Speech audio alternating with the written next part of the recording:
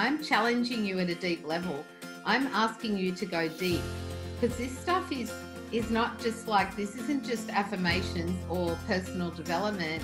This is tapping into the deepest part of you.